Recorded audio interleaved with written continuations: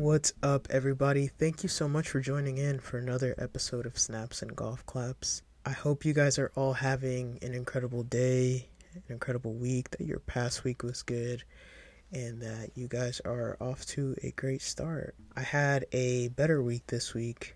I am feeling a little bit under the weather, but all in all, it was an incredible week. I am continuing to work through those emotions, but what I'm realizing is that for a very long time, I think through the process of growth and getting to know myself better, I didn't realize that I was masking emotions in a way. And even though I got better at feeling things, I was still finding a way to numb my feelings and numb my emotions. Just finding ways to distract myself in any way possible. Social media was a big one for me, and just whenever I felt feelings, just finding an escape. And as of the past, I would say about 4 months or so, I had a really big wake-up call and a realization that in order to live a truly fulfilled life, I needed to be present. Before, I thought being present meant not thinking about the past or the future, just being here in the moment. And yes, though that is absolutely part of being present is also just feeling and being with your feelings and being with your emotions. And I thought I was doing a great job at it, but I had just, again, in a period of discernment about 4 months ago, I had a realization that I was missing one of the biggest things of being present, and it was feeling. And so I embarked on a journey of releasing and removing things that got in the way of me feeling. And it's been a journey, guys. It has been a journey, but because of that, I have moments that I feel a lot, and I feel a lot every day. Sometimes it's very positive feelings and emotions. I am in a place where I feel that gratitude is a baseline, which is incredible to say. But even with gratitude being a baseline, there is still those moments that other things come into play. Other emotions, anxiety, sometimes even fear, uncertainty, things of that nature, doubt, come into play. But what I've noticed is that allowing myself to feel it doesn't let them materialize and become something that they're not. But to that also means that in allowing myself to feel and walk myself through these feelings and through these emotions in any setting, it can be emotionally exhausting. But that's okay. It's okay to have that, because the reason why it feels like that right now is because I have been in the business of emotional suppression for so long. And even though I understood my emotions, I realized I wasn't allowing myself to fully surrender to them. And so what that was doing for me was that it was putting me in a space of partial feeling and partially letting these emotions run their course, which then led to me internalizing these feelings. Because the thing is that they're going to be processed however they need to be processed, but either you let them run their course through you or they're going to sit within you. And so what I would do in the past, now in a time, again, I'm in a period of discernment and reflection. What I realized that I would do is that I would let myself feel it up to my personal threshold. So until it got to a point where it was too much, and then I would find an escape of sort. But what I felt like was happening within me was that I would let out enough for me to go back to that gratitude baseline and for me to go back to quote unquote being present. But these emotions, which I read in a book recently, that emotions are energy in motion. So meaning it's always going to be in motion within you. Even if you decide to ignore it, it's not actually being ignored. It's still doing what it does. It's just in the background. It's like those background apps. Until you fully close it out, it's still going to be doing something in the background. And that's exactly what it was. So even though mentally I was in a state of gratitude, or so I thought, there was just these lingering bouts of fear and anxiety and doubt and all these emotions and feelings in the background. And they were somewhat irrational, but I never figured that out because I never allowed myself to feel it. So anyways, I say that all to say that now that I'm in a space where I'm just letting myself feel what I feel, however long it takes, however it comes out, and I am practicing to not escape from those things. So when I feel a lot of feelings happening, I've been turning off my phone and just locking it away so I don't have the escape to social media or whatever the case may be. And I'm just letting myself be completely detached from the world and just letting myself journal or even create. It's been kind of interesting because I'm just I'm giving myself the space to do whatever it is that I feel called to do in that space. And in the past, I wanted to have so much control, but I realized that by releasing all that control and just letting my body move how it needs to, I've been able to really understand myself on another level. But in this space, I had a realization recently, and I realized that one of the feelings that I've been dealing with a lot lately is just feeling overwhelmed. And so I started thinking about it, like, why do I feel so overwhelmed? And I have a lot of ideas. This is why I feel overwhelmed. I have a lot of ideas, and I want to do all of them. But then I start to think, okay, how am I going to get this done? Where is the time going to come from? Or if I don't put in the energy each project needs equally, then I feel like I'm not doing enough. And I feel like maybe I should take a step back, and I start second guessing myself, and that just adds to that feeling of being overwhelmed. And so I was having one of those moments last week, actually, and I took a step back and I said, okay, why is this so overwhelming? Is it because I don't have the time? Like, yeah, I have the time. I can make the time. Is it because of the uncertainty? Maybe. Is it because the load of work? Yeah, maybe. I'm looking too far down the line instead of just sitting here and enjoying the process and taking one day at a time, truly. All of those, yes, were factors. But I also started to think, and I was like, man, even though I don't typically get influenced by perception, like outside perception, I feel like I've gotten to a point where I've been able to release that, and that doesn't come into my mind. It did at this moment. And I started thinking, like, am I doing too much? What is going to be the public perception? What is my family going to think? What are my friends going to think? What is the world going to think? Seeing me do all these different things, are they going to think that I start a bunch of stuff and don't finish it? Are they going to think that I am just jumping from thing to thing and seeing what sticks? Are they going to think, like, what are they going to think? But it doesn't matter, does it, what they think? Because I know my truth, right? And I know my truth, and I know that I'm not going to do anything that I don't want to put my time and energy into. And it's more than just doing stuff for the sake of doing it. Everything that I start, everything that I want to do, it has a shared purpose. And the shared purpose is to create. I love to create anything. I'm a creator. I'm a creative.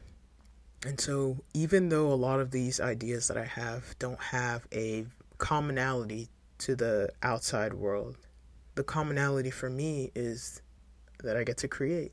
I had to kind of process a lot of things where it's like, is the reason why I feel all these things because I have a lot of started projects and none of them have materialized yet to the public? Yeah, that was it, And I think as much as we don't care about public perception, depending on your upbringing or the environment you grew up in, this can be something that really does affect you at times, where sometimes because of it, we end up taking the quote-unquote safe route in order to appease these people and appease the world around us. But that ends up hurting us because we never fully get to see what we love all the way through, because we're more worried about what the outside world cares about rather than what we care about and our purpose and what we want to do in this world. And so we're more concerned about not hearing people talk negatively about us or about what the people are going to say than we are about doing what it is that truly makes us happy. Because we didn't get put on this earth to appease other people. And I know that's easier said than done. Again, growing up in an environment where there was a lot of pressure to be the greatest version of myself within a certain parameter, I realized, like, okay, I'm taking a very unconventional route and it hasn't fully materialized yet. So should I call it quits? Should I back away? What should I do? But what brings me joy is creating. That brings me joy. That brings me peace. That brings me everything. And I feel the most connected to the world, the outside world and my inner world, when I create. It's my form of communication. It's my form of showing love. It's my form of all of it. I don't just mean creating in an artistic way. I just mean creating in any way you see fit. Sure, maybe I don't have much to talk for at this moment, but what I can say is that I'm doing a lot of things that make me really happy. And even though they're not all things that I'm showing to the public eye right now, that's okay, because I also realize that sometimes we have to keep some things to ourselves and learn how to enjoy the process without external validation. I think a lot of times we get sucked into the process for the sake of external validation, and we want to show everything. We want to show every part of the process, but I realize more and more that not everything needs to be shown, and some things need to be done just for you.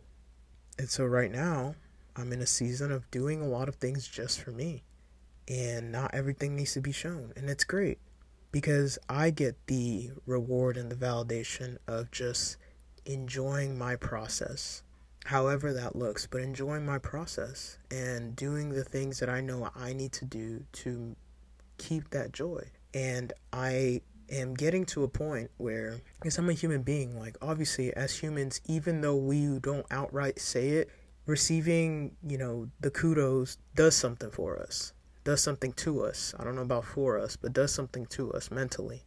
And it can be addictive, especially in this era of social media where there have been studies shown that posting on social media and all this stuff and getting all that feedback is just lighting up our dopamine centers in our brain. So we end up getting to a point where we are fully reliant on external validation, and we don't know how to do things without that validation. And so it's important to take a step back sometimes and just do things for you and fall in love with the process for you and get better at the process every day just for you, nobody else. And I'm reading a book right now called The Little Book of Ikigai, and Ikigai is a Japanese philosophy revolving around your purpose in life, your reason to get up in the morning, basically. And what I'm realizing is that the reason to get up in the morning is the opportunity to get better